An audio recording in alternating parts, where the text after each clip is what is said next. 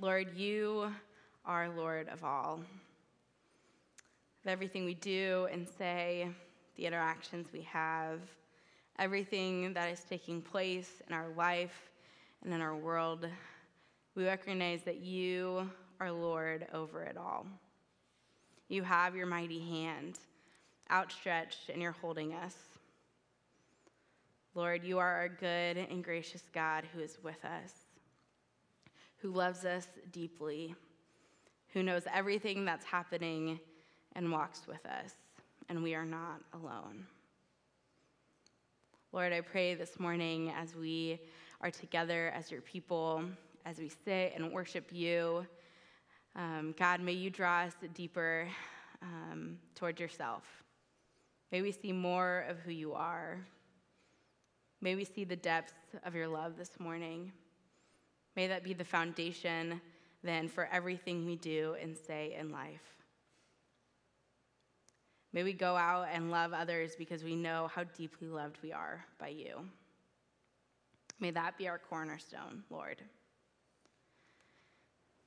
And God, this morning, we think of all that is happening in our world, in our community, specifically here in the Bay Area and the different communities that have been so impacted by heavy rains. God, we're thankful for it in so many ways because we need it, as we've experienced so many years of drought. But we've also seen so much damage done as it's come at a lot. And God, we just pray that you would provide resources for those who have lost or had damaged homes, who maybe are without power, who have had their lives deeply impacted by these great rains. Lord, may you raise up people to come alongside them and walk with them. And God, may it be a reminder for each of us to look to the needs of our neighbor and be your tangible hands and feet on this earth. We pray that we would continue to have that vision as more rains are coming, and it's going to continue. So God, we pray that you would be with us this morning as we are still in the beginning of this year. May you set our hearts and our minds upon you. May you just turn our gaze and our focus to who you are, all that you're doing, Lord. Open our eyes to see those things and give us your vision to love your people. So we lift all of these things up to you. We ask that you would do that this morning. We pray for Eugene as he comes to share with us later. May you bless his words and may they just deeply impact our hearts. So we love you, God, in your good and holy name. Amen. And as we turn to our scripture reading, I would invite you to allow these words from Colossians 1 to just center your heart and your mind on who Christ is. So hear the word of the Lord. The Son is the image of the invisible God, the firstborn over all creation. For in him all things were created, things in heaven and on earth, visible and invisible, whether thrones or powers or rulers or authorities, all things have been created through him and for him. He is before all things, and in him all things hold together. And he is the head of the body, the church. He is the beginning and the firstborn from among the dead, so that in everything he might have the supremacy. For God was pleased to have all his fullness dwell in him, and through him to reconcile to himself all things, whether things on earth or things in heaven, by making peace through his blood shed on the cross. Well, Eugene, I invite you to come up and share with us.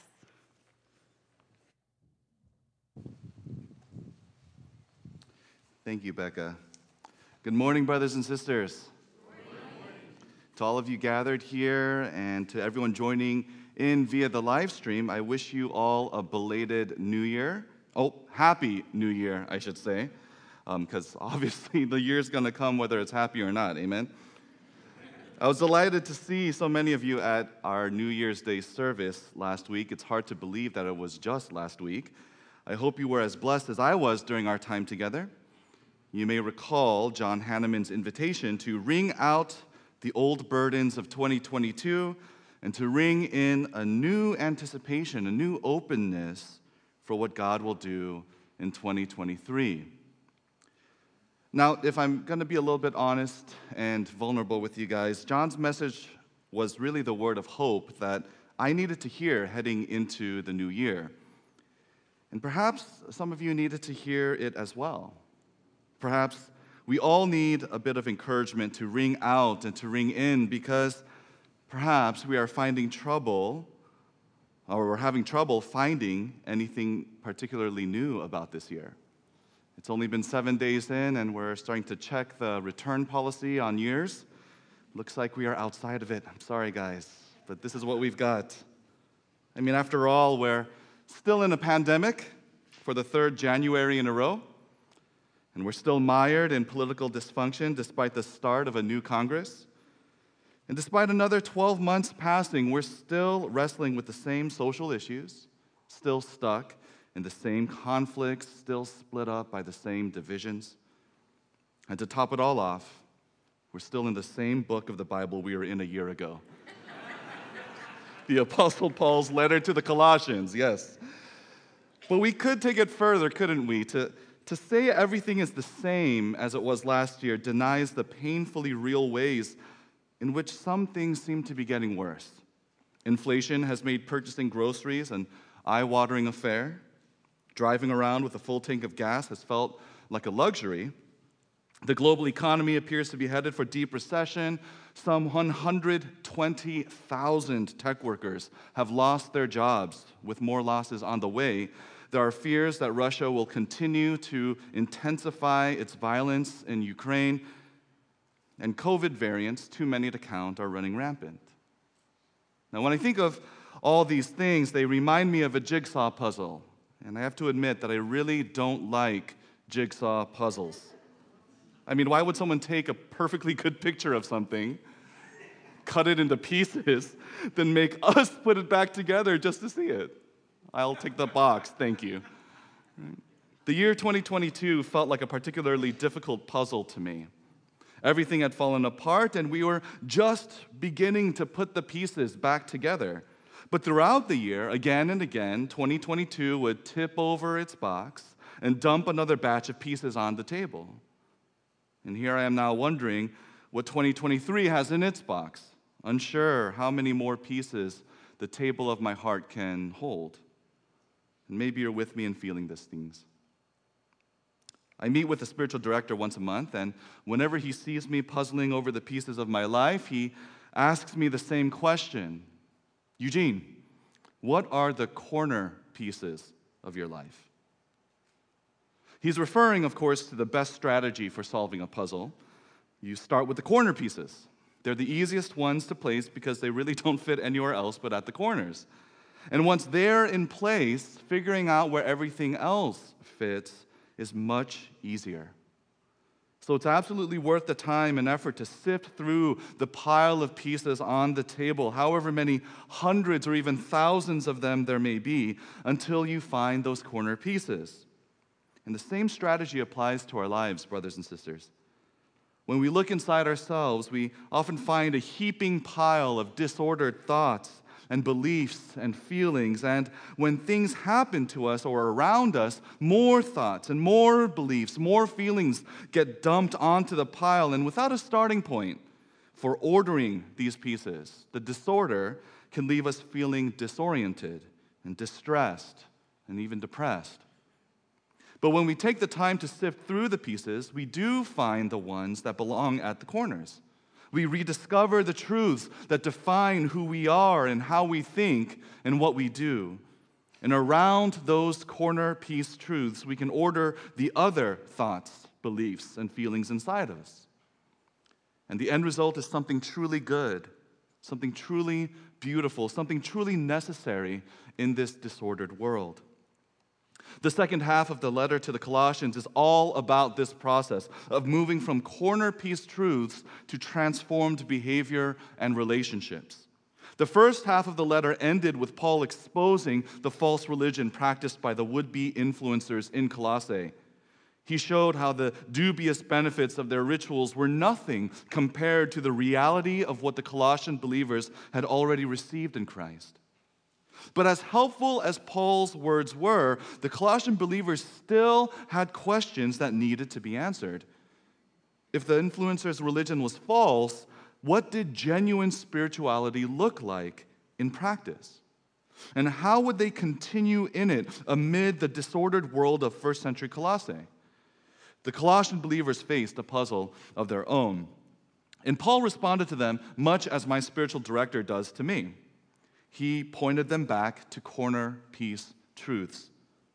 We'll be looking into two of these corner piece truths today and next week, God willing. And in the weeks after, we will see how believing these truths transforms our behaviors and deepens our relationships and strengthens our participation in God's great commission. And perhaps along the way, we will find what we need to pull together the pieces of who we are as we face 2023 and beyond. So let's begin with a word, one more of prayer, and then we'll jump into our passage. Let's pray. Heavenly Father, we come before you, and we thank you for this opportunity to be once again in your word together, once again worshiping together, once again hearing your truth, singing it back to you, once again giving space in our hearts to you for your reality to settle into who we are.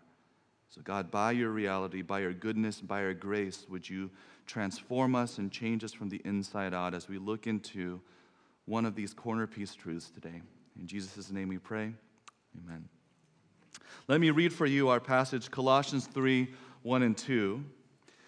If then you have been raised with Christ, Paul wrote, seek the things that are above, where Christ is seated at the right hand of God. Set your minds on things that are above, not on things that are on earth. Our passage begins with a conditional. If then you have been raised with Christ. Now, whenever I come across a conditional like this in the Bible, my knee-jerk reaction is to wonder, well, have I? Have I been raised with Christ? Paul probably intended to trigger this question among his readers, but only to get them thinking honestly and critically, not fearfully. This is a first-class conditional. The reality of the condition itself is already assumed.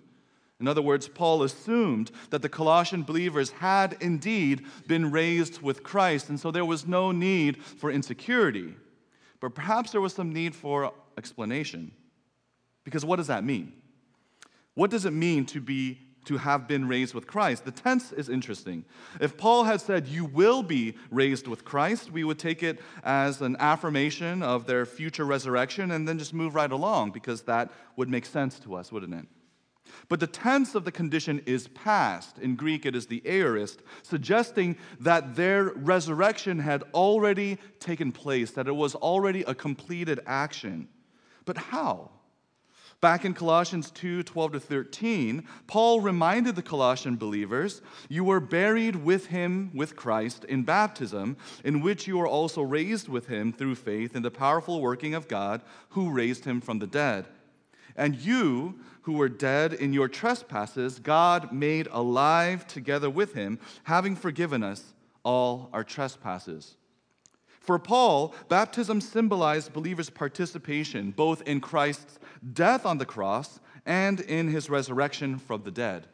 By faith, believers participate in Christ's death by allowing his death to take the place of their own as the payment for their sins. This is symbolized by being submerged underwater. By the same faith, believers also participate in Christ's resurrection by living in the newness of life made possible by the Holy Spirit, and by looking forward to the day when their physical bodies will also be resurrected. This is symbolized by being raised out of the water. Now, Paul's implied affirmation that the Colossian believers had been raised with Christ, it points back to their baptism and all it symbolized for them. Especially, though, their new lives with the Holy Spirit. Even though their bodies had remained more or less the same, the Colossian believers had begun experiencing the power of the Holy Spirit changing their hearts. And one day, this internal change would spread to the rest of their being, and their resurrection will be complete. It was in this sense that the Colossian believers had already been raised with Christ. So to put it simply, Paul was essentially affirming the Colossian believers' identity with Christ. And that's something he'd already done several times in the letter. But he did so again here with a conditional in order to set up the command that follows it. If then you have been raised with Christ, seek the things that are above. This command to seek the things that are above, it is rooted in the truth of who they were. It applies to them because they had put their faith in Christ. Had they not put their faith in Christ, then this command would not have applied to them. But because they had indeed already been raised with Christ, because they had become united with Christ in faith, it was only right for them to obey Paul's command.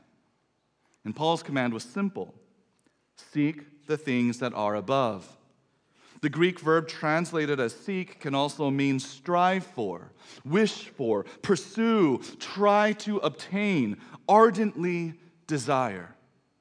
The form of the verb is present and active, suggesting that this should be done without ceasing. Seek continually, strive for, relentlessly, ardently, and persistently desire. And what is it that is to be sought? Paul wrote, the things that are above. Now, at face value, this could be interpreted simply as the things encountered in the heavenly realm, which was thought of as existing literally above this realm in those days. Paul rephrased this command in verse 2, contrasting the things that are above with things that are on earth. Set your minds on things that are above, not on things that are on earth, in verse 2. We'll come back to the change in verbs from seek to set your minds on in a moment, but for now, let's just focus on this contrast between things above and things that are on earth. If we interpret things that are on earth the same way we interpreted the things that are above, then we would say that the things that are on earth simply are the things that we encounter here, on this level of reality in the earthly realm. You're probably thinking, yeah, Eugene, that's just what it says. Well, so it does seem that Paul was commanding the Colossian believers to seek things pertaining to the heavenly realm and to avoid things pertaining to the earthly realm. But what are the things pertaining to the heavenly realm? What are they exactly? Are we talking about angels, the spirits of deceased believers, the living creatures around the throne of God? Was Paul really telling the Colossian believers to think about these kinds of things? Didn't Paul just criticize the false teachers in Colossae for thinking too much about these heavenly things? And what are the things pertaining to the earthly realm? Let's think about that. What did he have in mind? Our families, are we not supposed to think about them? Our jobs? Our communities? Didn't Paul encourage believers in other letters, but even in this letter later, as we'll see, God willing, didn't he encourage them to think carefully and seriously about all these things that we encounter on this level of reality? Well, yes. And so it seems that we can't really take these categories at face value. To get at the heart of what Paul's meaning, we really need to look back to the end of verse 1. If then you have been raised with Christ, seek the things that are above, where Christ is, seated at the right hand of God. Why should the Colossian believers seek the things above and not the things that are on earth? Well, because of where Christ is. Because Christ is above, not on earth.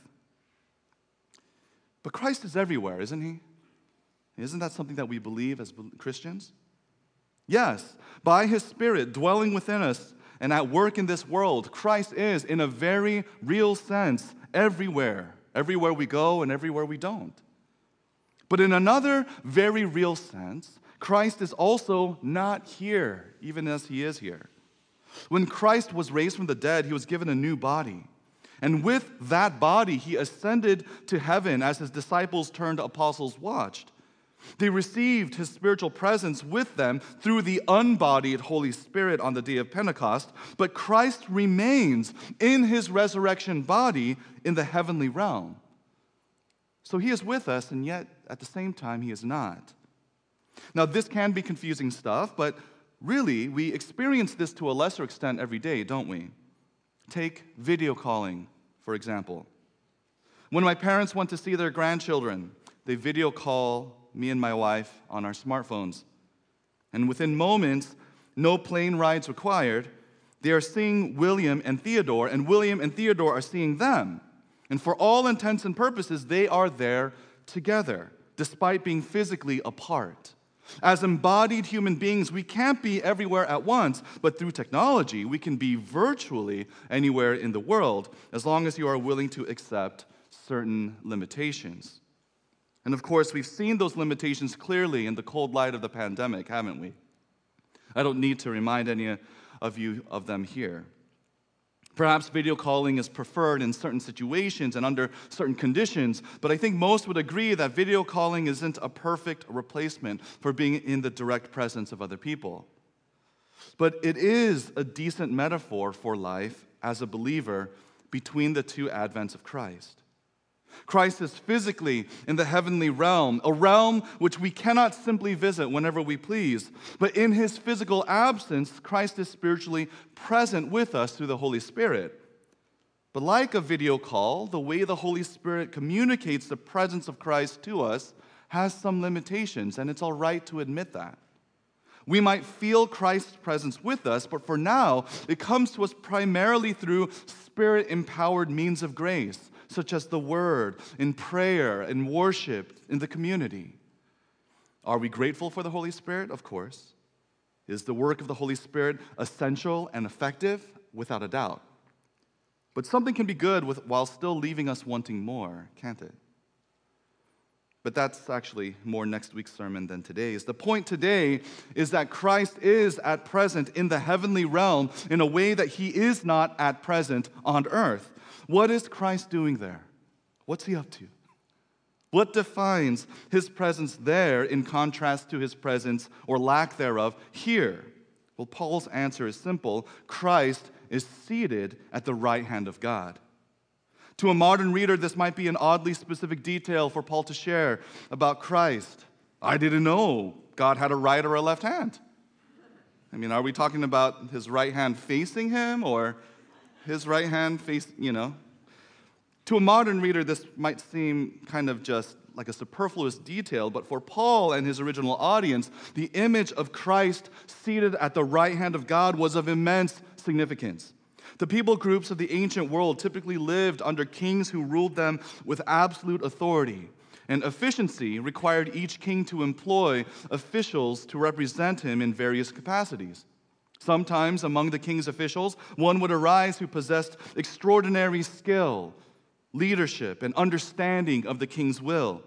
This official would be raised above their peers and be given vast authority over the kingdom. They would be the king's most trusted advisor, most loyal subject, and most powerful executor of his will. And they would occupy the place of highest honor in the royal court, the right hand of the king. The right hand of the king was a familiar concept for the people of Israel. The prophets among them even used it as a metaphor to describe the unique relationship a future Davidic king would have with God. They prophesied that this king would be so united with God in purpose and in power that God would elevate him to the seat at his right hand. The prime example of this is Psalm 110. The Lord says to my Lord, sit at my right hand until I make your enemies your footstool. The Lord sends forth from Zion your mighty scepter.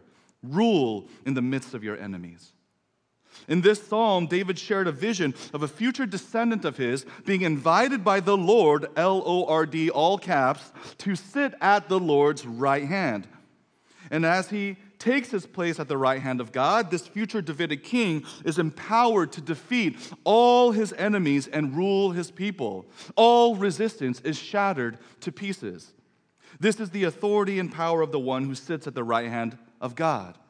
And it was this authority and power that Christ claimed for himself when he implied that he was the future descendant David saw in his vision.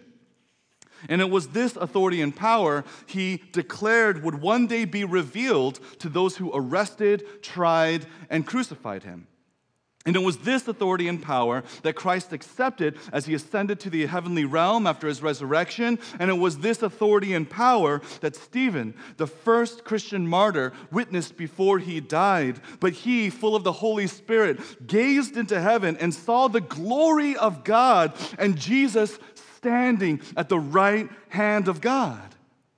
And he said, "Behold, I see the heavens opened, and the Son of Man standing at the right hand of God." You see, brothers and sisters, when Paul declared that Christ is in the heavenly realm, seated at the right hand of God, it wasn't really about above or below in a literal sense. It was about authority and power. Paul's point was that Christ has it all. He has all of it. Christ is God's right-hand man. He is his most trusted confidant. He is his most faithful servant, his most authoritative, powerful executor of his will. This is the reality that Paul wanted to impress upon the Colossian believers. Amid the pile of thoughts and beliefs and feelings filling their hearts, amid whatever else the world might dump on them, the Colossian believers were to hold on to this corner piece of truth: that Christ is ruling and reigning all reality from the right hand of God. And this, brothers and sisters, is good news. This is gospel. Christ is ruling and reigning all reality, and he does it all for our good and his glory. He who loved us to the very end of his infinite life is also the one in control of all things. Nothing escapes his grasp. Nothing escapes his notice. He sees all and he knows all, and he is watching over us all with one hand on our hearts and the other hand on the steering wheel of reality. It was this truth Paul had in mind when he urged the Colossian believers to seek the things above. Set your mind on things above. Seek the reality of Christ's rule and reign. Hold on to it. Set it as the cornerpiece of your heart and build yourself around it. This was Paul's exhortation to the Colossian believers, but brothers and sisters, it applies to us as well, because have we not also been raised with Christ? Have we not also participated in the life of his Spirit? Have we not also begun to experience the transformation of our hearts to love and to trust and obey God? If then we also have been raised with Christ, then let us also seek the things that are above, where Christ is, seated at the right hand of God. But how do we do this? How do we hold on to this corner piece truth? Well, remember that verb change in verse 2 when Paul rephrased his command? Let's take a closer look at it. Set your minds on things above, not on things that are on earth. To seek something, we need to set our minds on it. We must set our intentions on it. We must direct our thoughts towards it. We must imagine it, picture it in our minds, and allow that picture to flourish and to even come alive to all of our senses. A passing acknowledgement simply won't do. A quick glance before we get to the other stuff we have planned for the day is insufficient. I believe this is what Paul meant when he warned against setting our minds on things that are on earth. The problem is not that earthly things are unworthy of our thoughts. As we said before, Paul would soon exhort the Colossian believers to be thoughtful about their community, to be thoughtful about their families, to be thoughtful about their jobs and the mission that God had commissioned them for. No, the problem is that setting our minds exclusively on the things of this world causes us to forget the rule and reign of Christ. Because looking around, a person would not immediately guess that Christ is at present ruling and reigning. I know that might be disturbing for some to hear a pastor say this, but don't misunderstand me. I firmly believe that Christ is ruling and reigning presently over all things, and the Holy Spirit does enable us to see at least some of what he is doing in and around us. Yet the people of this world still resist the rule and reign of Christ. Not all recognize the truth of his birth and death and resurrection and ascension. Not all entrust themselves to his provision and to his care. In fact, most do not. And that unbelief is reflected in the cultures and institutions and systems that dominate our lives, that we encounter each day at school and at work and among our friends and in our families and even in ourselves by way of habit. And not only that, but creation itself seems to barely hold together. Things happen in this world and in our bodies that challenge our belief that Christ is presently ruling and reigning. Natural disasters, floods and famines and atmospheric rivers, infectious diseases. From the looks of things, it doesn't always seem like Christ is ruling and reigning from the right hand of God. But despite, brothers and sisters, despite what we see with our eyes, we know in our minds by faithful testimony and in our hearts by the indwelling Spirit that Christ did rise from the dead. He did. He was dead. He was buried in the tomb. His body was inert. He stopped moving. He stopped breathing. His heart stopped beating. The neurons in his brain stopped firing until they started again. And then his heart started beating again. And then his lungs started filling with air again. And in the silence of that grave, in the silence of that tomb, he came to life and he opened the door of that tomb. The stone was rolled away. He greeted the angel on his way out and he waited to meet his disciples. He waited to see those women, to tell them the good news that he is alive. He is alive, brothers and sisters. He is risen from the dead and he is at the right hand of God, and he is ruling all things for our good. Amen. And his will for us is right and true, and though we may not always see our good flourishing in an immediate sense, and though we may not always see the rightness and the trueness of the will of God that he executes,